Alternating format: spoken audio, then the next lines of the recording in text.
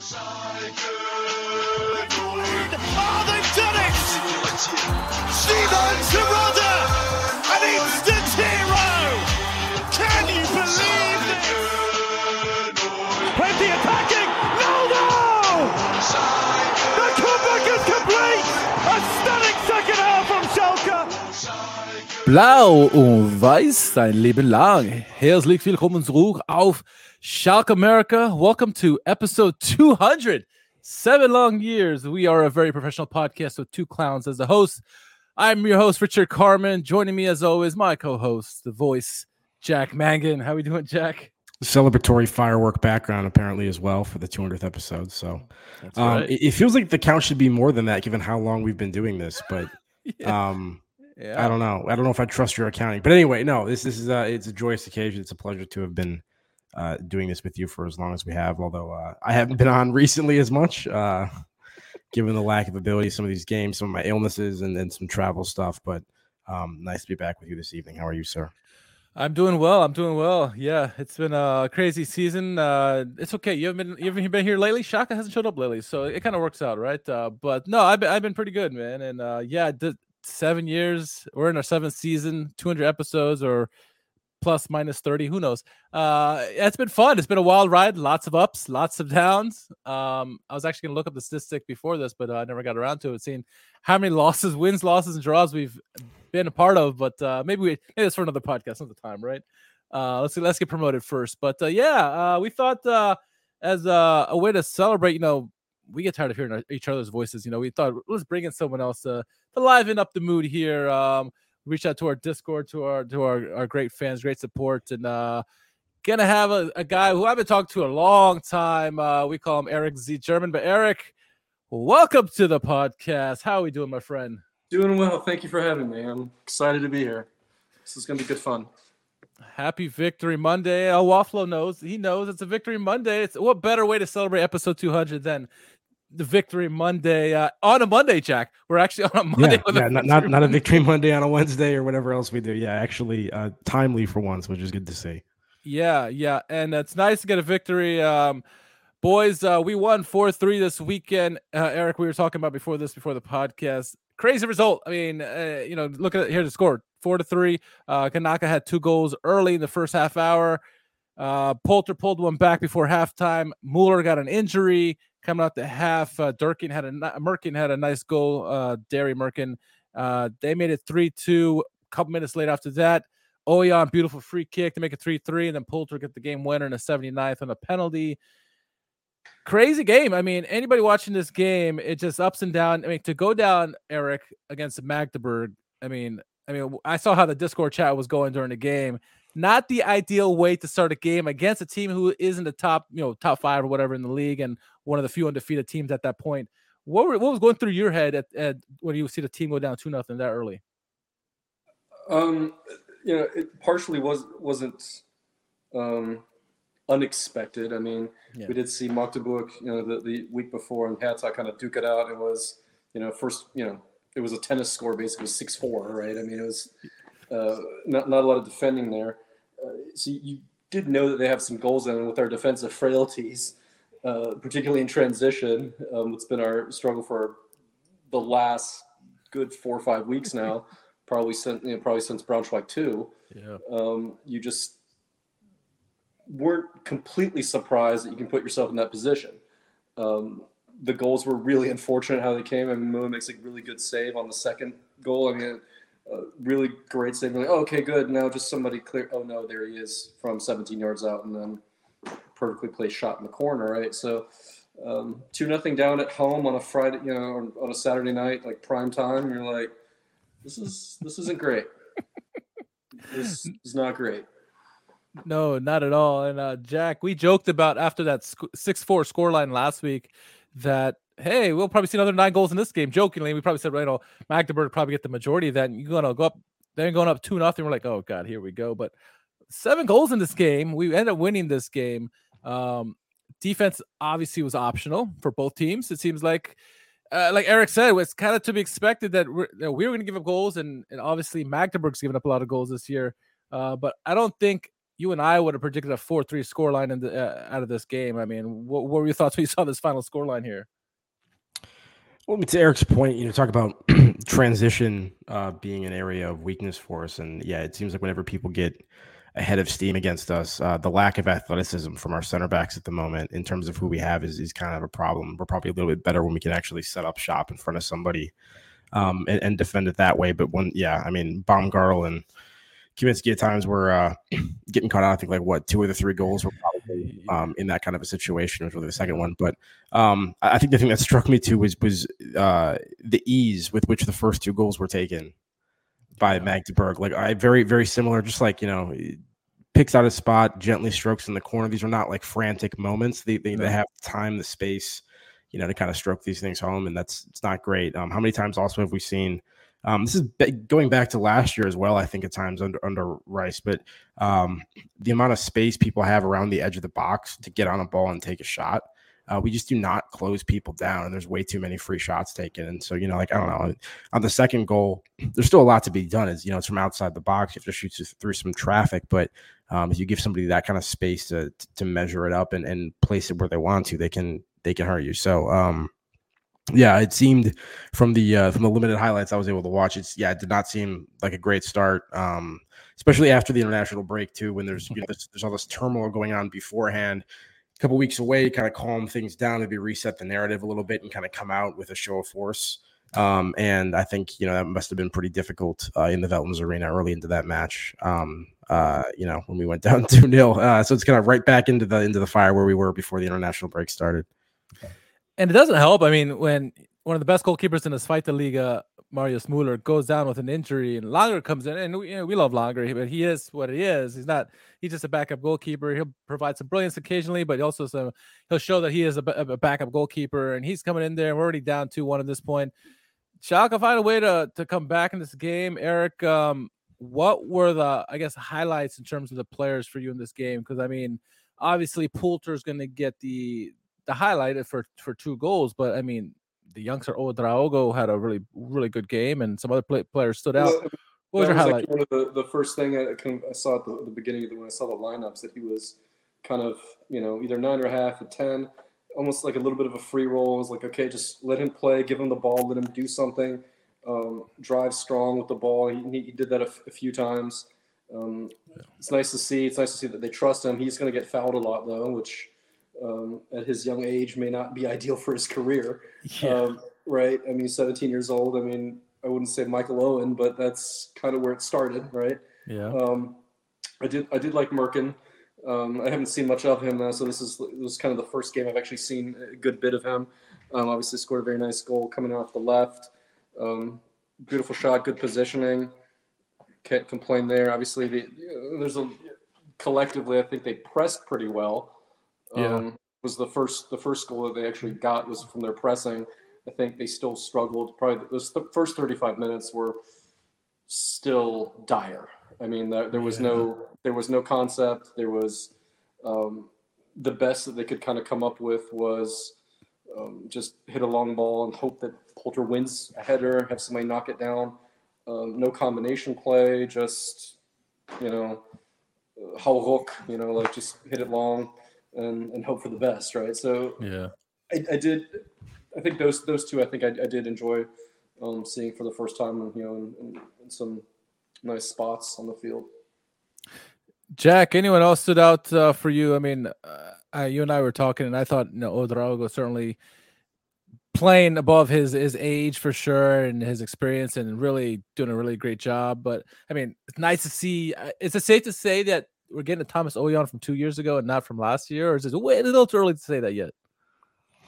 So, real quick question for both of you, because once again, I was only able to see kind of limited highlights from this game, and so from that, in terms of like a shape, it wasn't as particularly clear how we were lining up. Was this more of a 4-3-1-2 with Ouedraogo kind of behind like almost like a partnership of like what Merkin and Poulter, or was this more kind of like a 4-3-3 with like Merkin kind of playing wide, combination of both? I don't know. A little bit more 4-2-3-1. Okay. I think Poulter was probably a little. That's I think one of his things that he was very isolated for a lot of the game, so not a lot of playing off of him. So they just tried long balls, but was it Seguin and who was the other? Templeman and Moore. Yeah. Templeman played a double pivot, and again in the first half it did not work. Yeah, Moore also defensively didn't really help out right to that first goal that kind of gave away the ball for Ganaka, and he could score that goal. But I like the adjustment. Was it a missed hit, or did he just not see where the defender was at all and thought he was playing it like to his? I mean, because that was. I'm sure he didn't. I'm sure he didn't realize that the player was on him. The guy got him real quick, really well done by Ganaka, and then puts it, slots it home, places his shot. I think Tobias Moore, by the way, likewise did not make any effort to close down on the second goal. I think Templeman was maybe a little bit deep in the box and could have stepped out as well, but Tobias Moore was just standing there watching the play happen once again. So I mean, arguably, at least to some extent, to blame for two of the first goals for them, and that's unfortunate because I know he was talking a lot, beforehand about like trying to make the most of his opportunities, gets the starting, thing here, and then causes some issues for us. Yeah, and I think Rice learned his lesson from the last time Merkin played, and Merkin played as a left back in the last game. Yeah, he looked great going up forward with the ball, but defensively he was horrid and really was a reason kind of like we lost that last game we played. So nice to see Oweyan back in his left back position and Merkin pushed up a bit more. The nice goal, well taken to Eric's point, I thought. And even in the game, I thought in transition, both Seguin and Templeman had some nice assists in this game, kind of feeding the attack there. But it's overall, you thought it would have been easy, right? They end up getting a red card before that penalty. Haber get a second yellow, gets a red card, and you think, oh, we're just going to see it on out. But we needed a longer goal line save in the dying minutes of stoppage time to get this victory. But a win is a win. We ended their undefeated streak where I think we're back up to like 12th position or something on the table. Can't take really a break now because we got St. Pauli coming up this weekend. St. Pauli is obviously going to be in the running for promotion this year. Not certainly easy, but I guess with the news of Marius Muller being out now and Fairman's not quite ready to start yet. Well, at least as of today, right? He could still get healthy by the end of the week, but looks like it's probably going to be longer going into the weekend. Eric, how do you feel going into the St. Pauli matchup? Obviously, some of our players are starting to come around. Maybe Poulter gets into the start here and I don't know if Toronto's going to be quite healthy just yet. 2 goals obviously look good, but there are some weaknesses. Obviously, the defense is a weakness, and now we got our backup goalkeeper starting this one, but potentially, how do you feel? What's your confidence level going into this game? Mixed. I mean, you can still sense it's not going to be as open. Obviously, St. Pauli is not going to be as wide open as Magdeburg is. So, I mean, you see, I'm kind of curious to see if and when Cisse comes back. I think Kaminsky did an okay job. I think, I don't know the Thomas Callas, the other defender that we just got. We haven't seen him yet. I don't know if they're going to bet him in anytime soon, but I still don't defensively see a solid concept yet as to how they are defending with the ball or without. Unfortunately, I mean, honestly, to say that, I mean, usually you can identify this is how they're defending as a unit, and you don't see it. You don't see one person say, okay, pressure on the ball versus stay with the man. You don't see it. So I don't think it'll be as frantic. So I think you have the opportunity there to be a little bit more solid. Maybe if you play the double six, defend as a 6-pack. But they need to work on their transitioning defensively because otherwise even St. Pauli will rip them apart. I mean, we want to take the glass half full, right, Jack, and say, hey, the transition game in the midfield to the attacking, we scored 4 goals in this game. It was a better game, but again, Magdeburg's been giving up a lot of goals this year, so maybe we can't rely on that, right? It's like almost the biggest transition between opponents you can think of. They're in a very similar position in the table in terms of like how they're performing overall, but they're doing it in opposite ways. Magdeburg is scoring a lot of goals, conceding a lot of goals, and St. Pauli just has this way so far this season of grinding everything to a halt and making it is not particularly exciting in terms of ultimately what's getting up there on the score sheet. So 3 goals allowed this year for St. Pauli. Yeah, and only 8 scored. Hopefully that means they'll give our defense a little bit of a break. I think it, given how solid they've been, it's probably going to be necessary that like somebody like Ouedraogo has a big game in terms of being able to beat people on the dribble potentially and pull people out of their shape. Because I don't know if we're going to be able to, pass around them in general, obviously outside of transition moments like we were just talking about. So, I don't know. I'd like to see a lineup with some people that can make something happen on the dribble.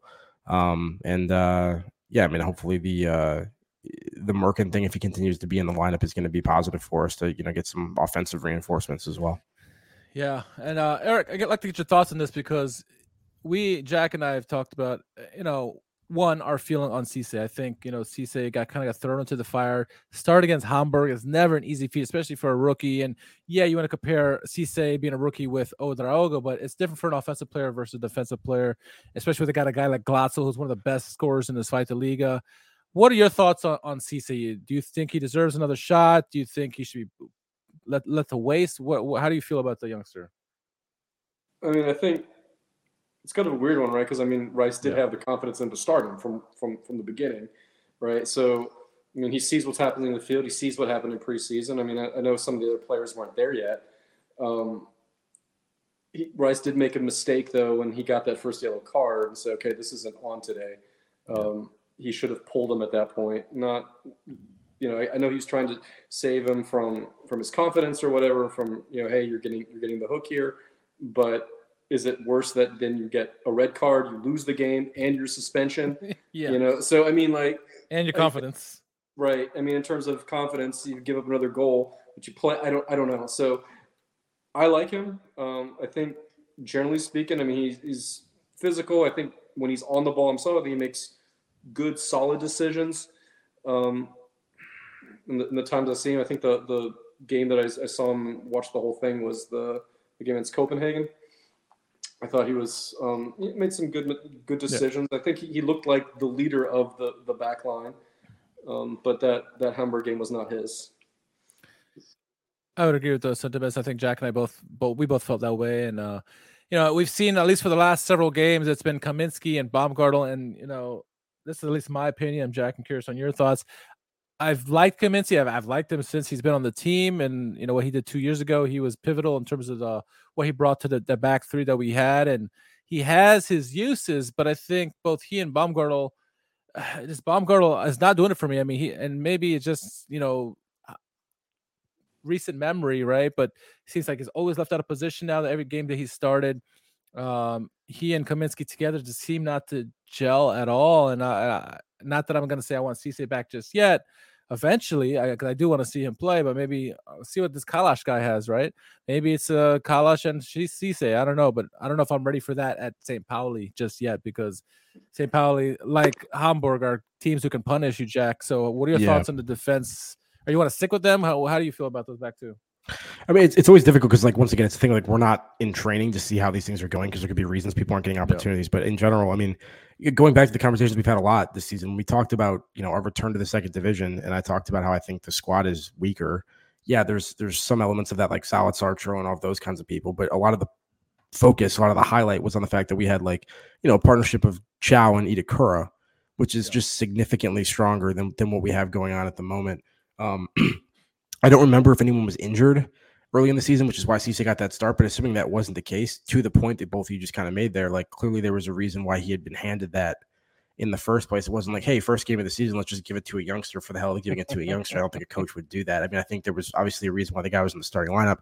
Didn't go well, but I don't think that's a reason to necessarily never go back to this guy again, particularly when we've seen, the current combinations aren't working. Baumgartel was brought in to try to help bolster this and maybe settle down a little bit. Hasn't happened yet. I think the athleticism, as we've already talked about on this podcast, is a huge issue. Cisse is somebody that can potentially paper over a little bit of that. It's probably maybe a better partner in terms of balancing that deficit out compared to like a Baumgartel with a Kaminski.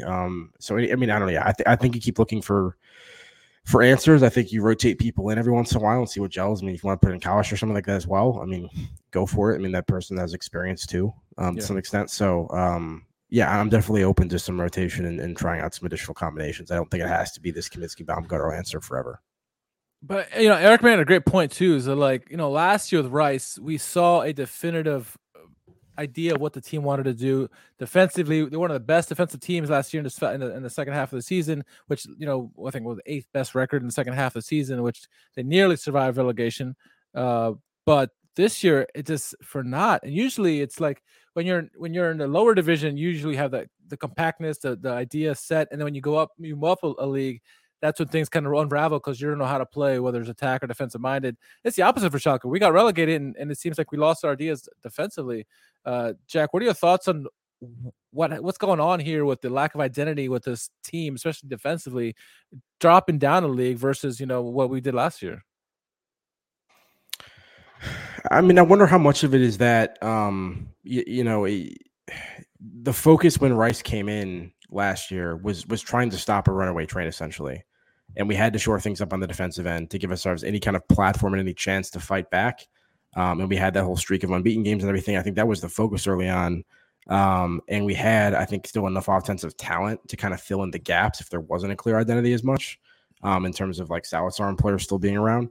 I think second division, once again, losing some quality in terms of the players at our disposal.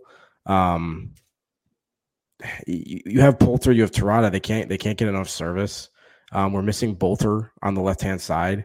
He's huge for so much of what we did last year. Yeah. In the last couple seasons, really. We haven't found a reliable replacement yet on the wings. Like Kazuki hasn't panned out as promised. I think some of it's just personnel issues, to be honest. I mean, like, I'm not trying to take Rice off the hook, but I just mean, like, I'm less of the mind that we had like a definitive offensive identity last season necessarily anyway that was particularly like strong or worth investing in. I just think, we were kind of doing what we needed to do to survive, and then we've struggled to find solutions early on with the new kind of change in squad and personnel and everything. So I don't know.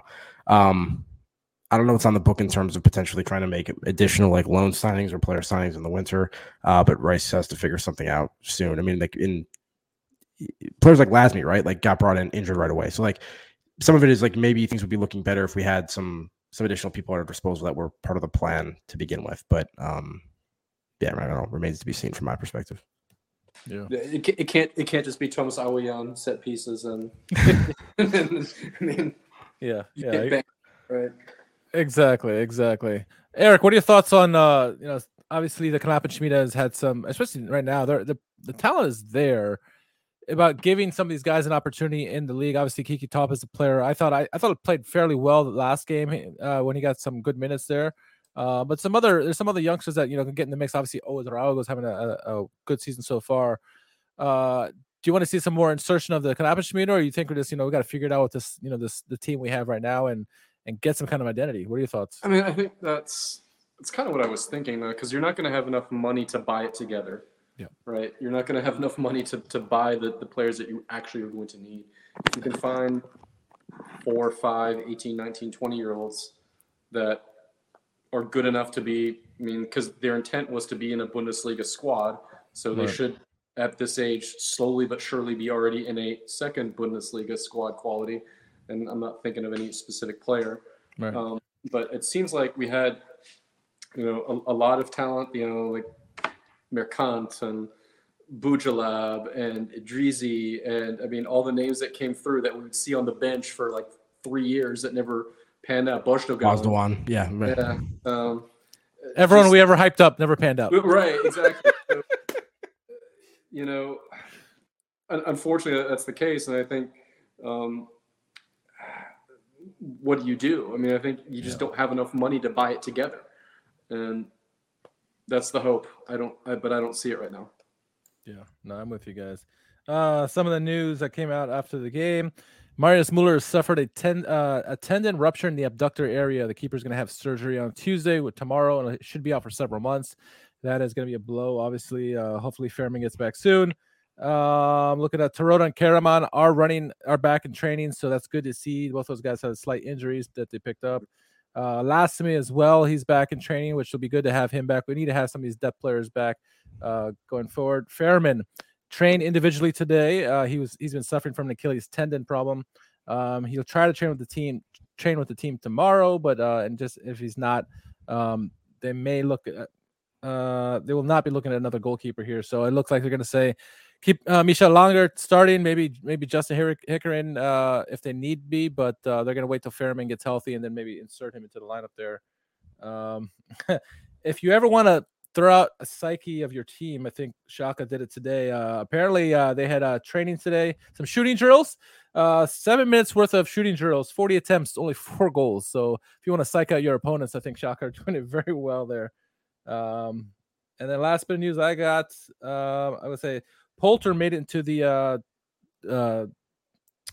kickers top 11 this week with his performance, 2 goals, obviously. Not sure how Ouedraogo didn't make it, but obviously guessing he didn't get the assist there. But any final thoughts here on this after this game against Magdeburg, looking ahead to St. Pauli? Eric, I'll go with you first. No, I think we said it. This one was just going to be an open game. This next one is going to be a tight one. Yeah. Jack? Yeah, key. I'm lagging horribly right now, by the way. So sorry if my internet connection is poor here. But no, just partially what you were saying a second ago. I'm particularly anxious to get Lasby back because I forget which match it was specifically, but when he scored the goal at the end of the game, that was one of the performances where you're looking at him and you're like, that's a guy who literally jumps off the screen in terms of some of the physical tools and other things that make him seem like he is more competitive than this level. I'm not saying like his entire game is more competitive in the second division. I'm just saying like when you look at a player like that was somebody that said like he can get a yard of space whenever he needs to. He can power by some people. He can open some things up for us. So I don't know. Hopefully he can get healthy for us soon and get back into the starting lineup, or at least coming on the bench with some fresh legs late in games. I think he was starting to look a little bit promising, and we need all the help we can get. I mean, hey, and if Poulter can, if he continues to get some more minutes and takes advantage of it, get some more goals, maybe he starts to start up here a little bit. Kabadai is coming on in some minutes, and he's doing well. He had a nice long range effort at one point. He did. Ouedraogo. I thought it was very fitting that Poulter has a brace in this game. And that one performance, he's immediately tied for the most goals for Schalke this season, which is not maybe the greatest sign that you can do. I mean, 6 games in only. That being said, but still, I was like, that's not ideal. So no, not ideal at all. But it is what it is, right? That's about the game. Let's get into a little bit about Schalke and fandom, Eric. Jack and I, we obviously know each other, and Eric, you and I, we've been chatting for a long time, but. For those who don't know you and how you became a Schalke fan and all that stuff, tell us a little bit about yourself and how you became a avid Blues fan. Blues fan. So my uncle is a fan. So I am. I'm personally not, but my mom is from a town just south of the ugly city. So, but only 30 minutes away is Schalke. So, growing up, my uncle was a big fan. My cousin's a big fan.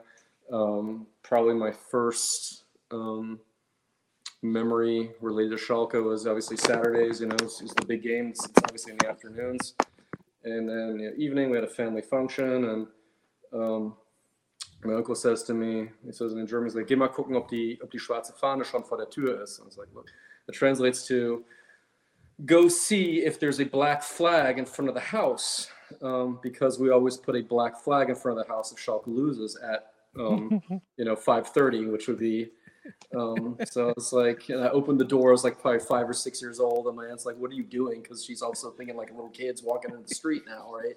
And I was like, "I'm looking for the black flag." He's like, "What'd your uncle do to you?"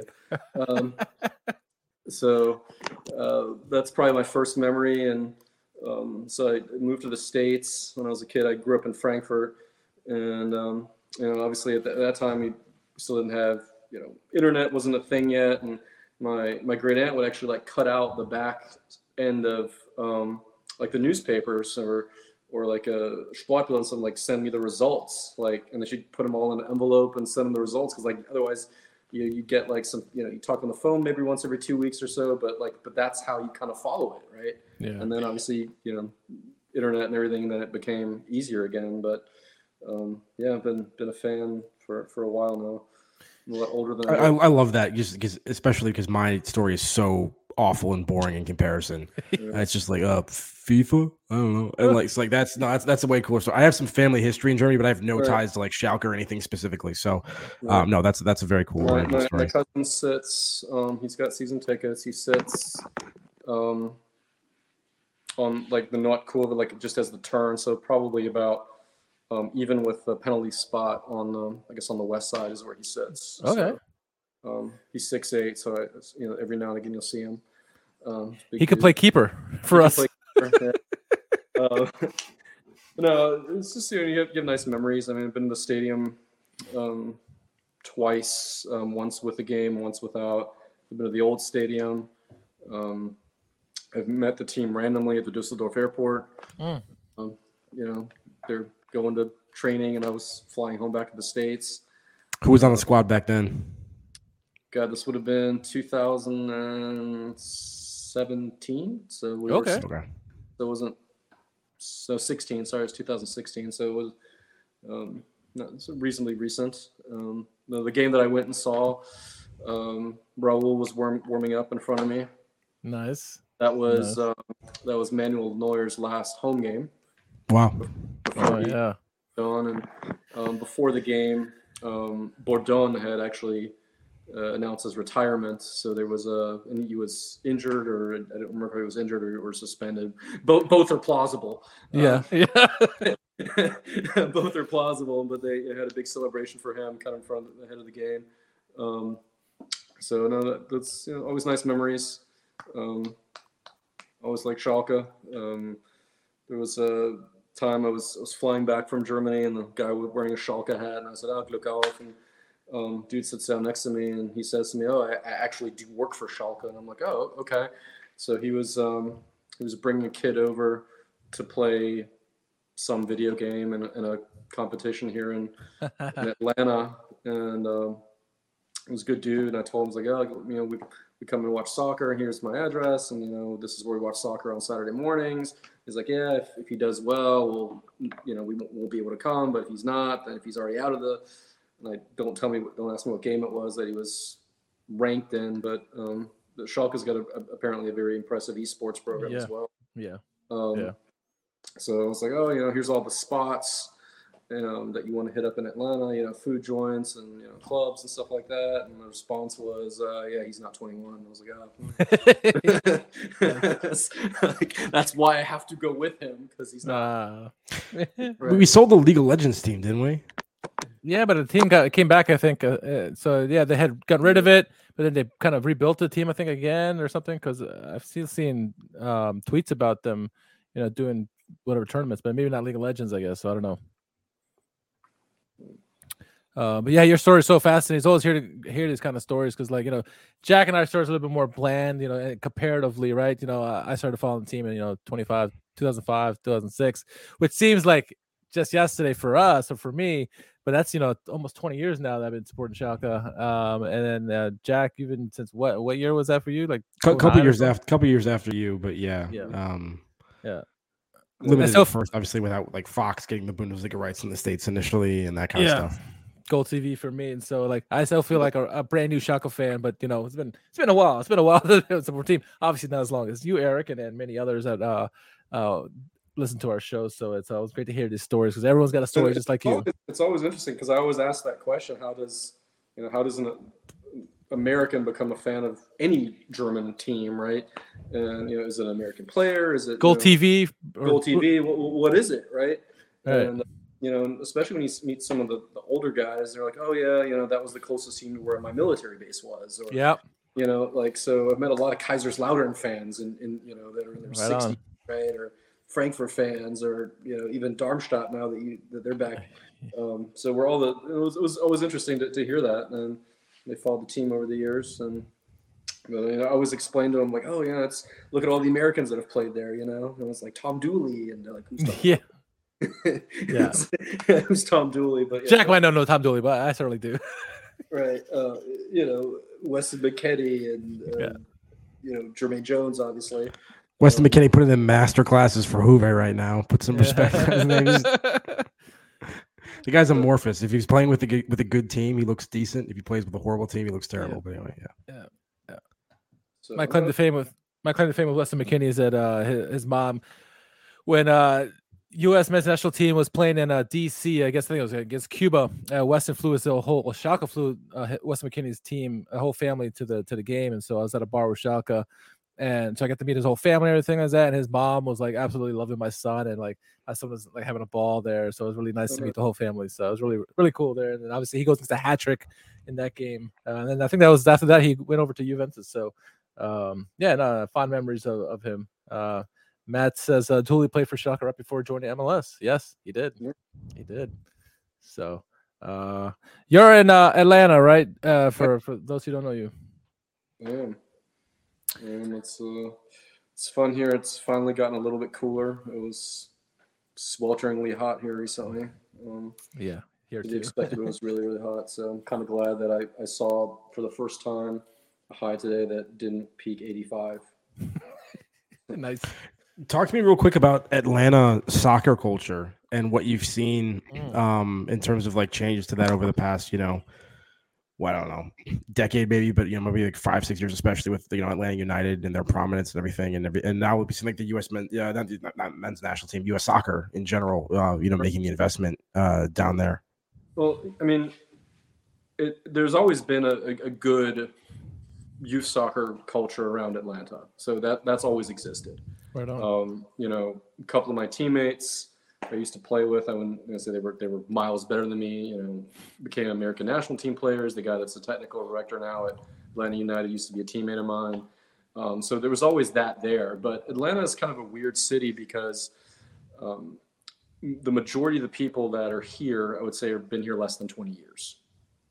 Right. So there's a lot of people that have moved here, and you ask them, okay, what football teams? Well, Buffalo, because my dad's from Buffalo. When I moved here, I was Buffalo. So, but I think with Atlanta United, I think because it's new, right? I think everybody kind of feels part of it. So I think it really does. If you are an Atlanta soccer fan, I think you do feel as though Atlanta United represents you. Whereas if you're a football fan, the Falcons may not, because you came here 20 years ago and were already a Packers fan or a Rams fan or whatever. Right. I mean, the culture is great. I think, we have one of the highest turnouts. I want to say it's like between 48 and 50,000. Unreal. It's amazing. I mean, it's completely different. There's always a good music scene that goes with it, outside the stadium, inside the stadium. Like I went 2-3 weeks ago, I went and saw United win 4-0. That was a good game against Nashville, I think they played. And then like some of that capacity, I mean, that's partially like relative capacity of the stadium in terms of the attendance, but that's still good numbers regardless. I mean, even though you have, yeah. If you're talking like over 50,000, now you're approaching like. I go to DC United games as a season holder and stuff like that. So that's DC United gets like 15 to 18,000 a game. I've never seen a sell. They claim sellouts, but they don't have sellouts. Like 50,000. I don't even know what that would look like for a soccer game here in the States. So that's amazing to hear. Right. I mean, like there's always something, like there's always some event that kind of they link it to.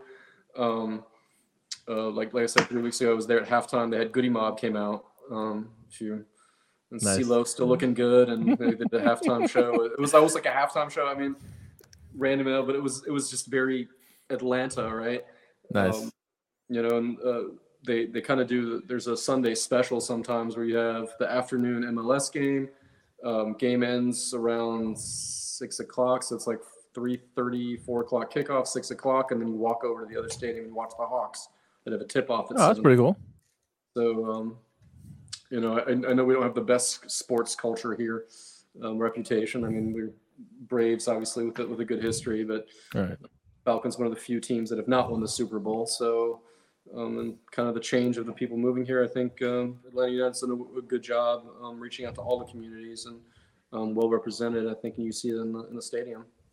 Yeah, I think the movement in some of these cities, Atlanta, St. Louis, obviously some of the West Coast teams, it's just really building that culture. Cincinnati's another one where just like the culture's just thriving. It seems like U.S. soccer in general wants to explode, and then so many of those fans come from other places and they support other teams, and now you see a lot of Bundesliga club following, and so you see all kinds of obviously Bundesliga teams, but also some Zweite Liga followers and teams even like the Kaiserslauterns and some of these other teams that support that. I saw a map that one of our friends and one of the other podcasts for German football, they put out a map of like where all the support is around the U.S. and it's just amazing to see that. You wouldn't even think in almost every state there's some kind of support for some kind of a Bundesliga club, which is really good to see. And there's fan clubs popping up all over the U.S. Right? Schalke certainly has them. Our cousin city, which I will not mention, they have several as well, obviously Bayern and so on and so forth. So the culture is really starting to thrive. It does help with having military people who lived overseas and got to see some of that over there, and foreigners coming over here, expats coming over here. So yeah, soccer seemed to be really thriving, and no better example is it than Atlanta, right? 50,000 a game for fans. That's amazing to see. So, yeah. Go ahead. Not a fan. What's that? Still have not met a Hoffenheim fan. I don't know why.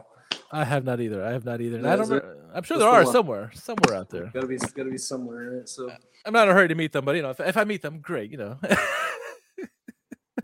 Anything else tonight? You guys want anything you want to chat about, Eric, before we get out of here? No, this was great fun. I enjoyed it. Thank you so much for having me.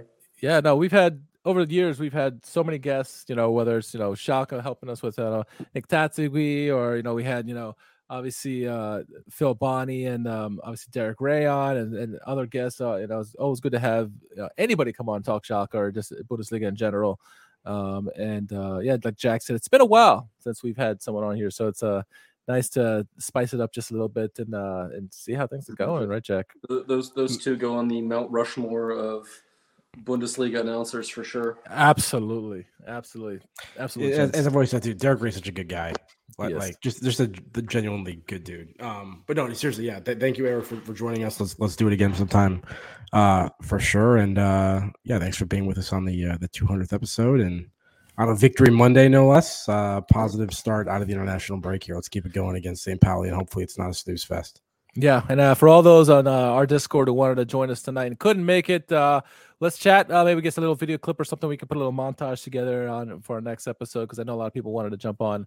But thanks to have Eric again. Eric, we've talked for a long time, so it's good to see your face and talk a little Shaka here on the podcast. So, tell our listeners where they can follow you on social media. I'm Eric the German. This is how I know him. Where all fine books are sold. There you go.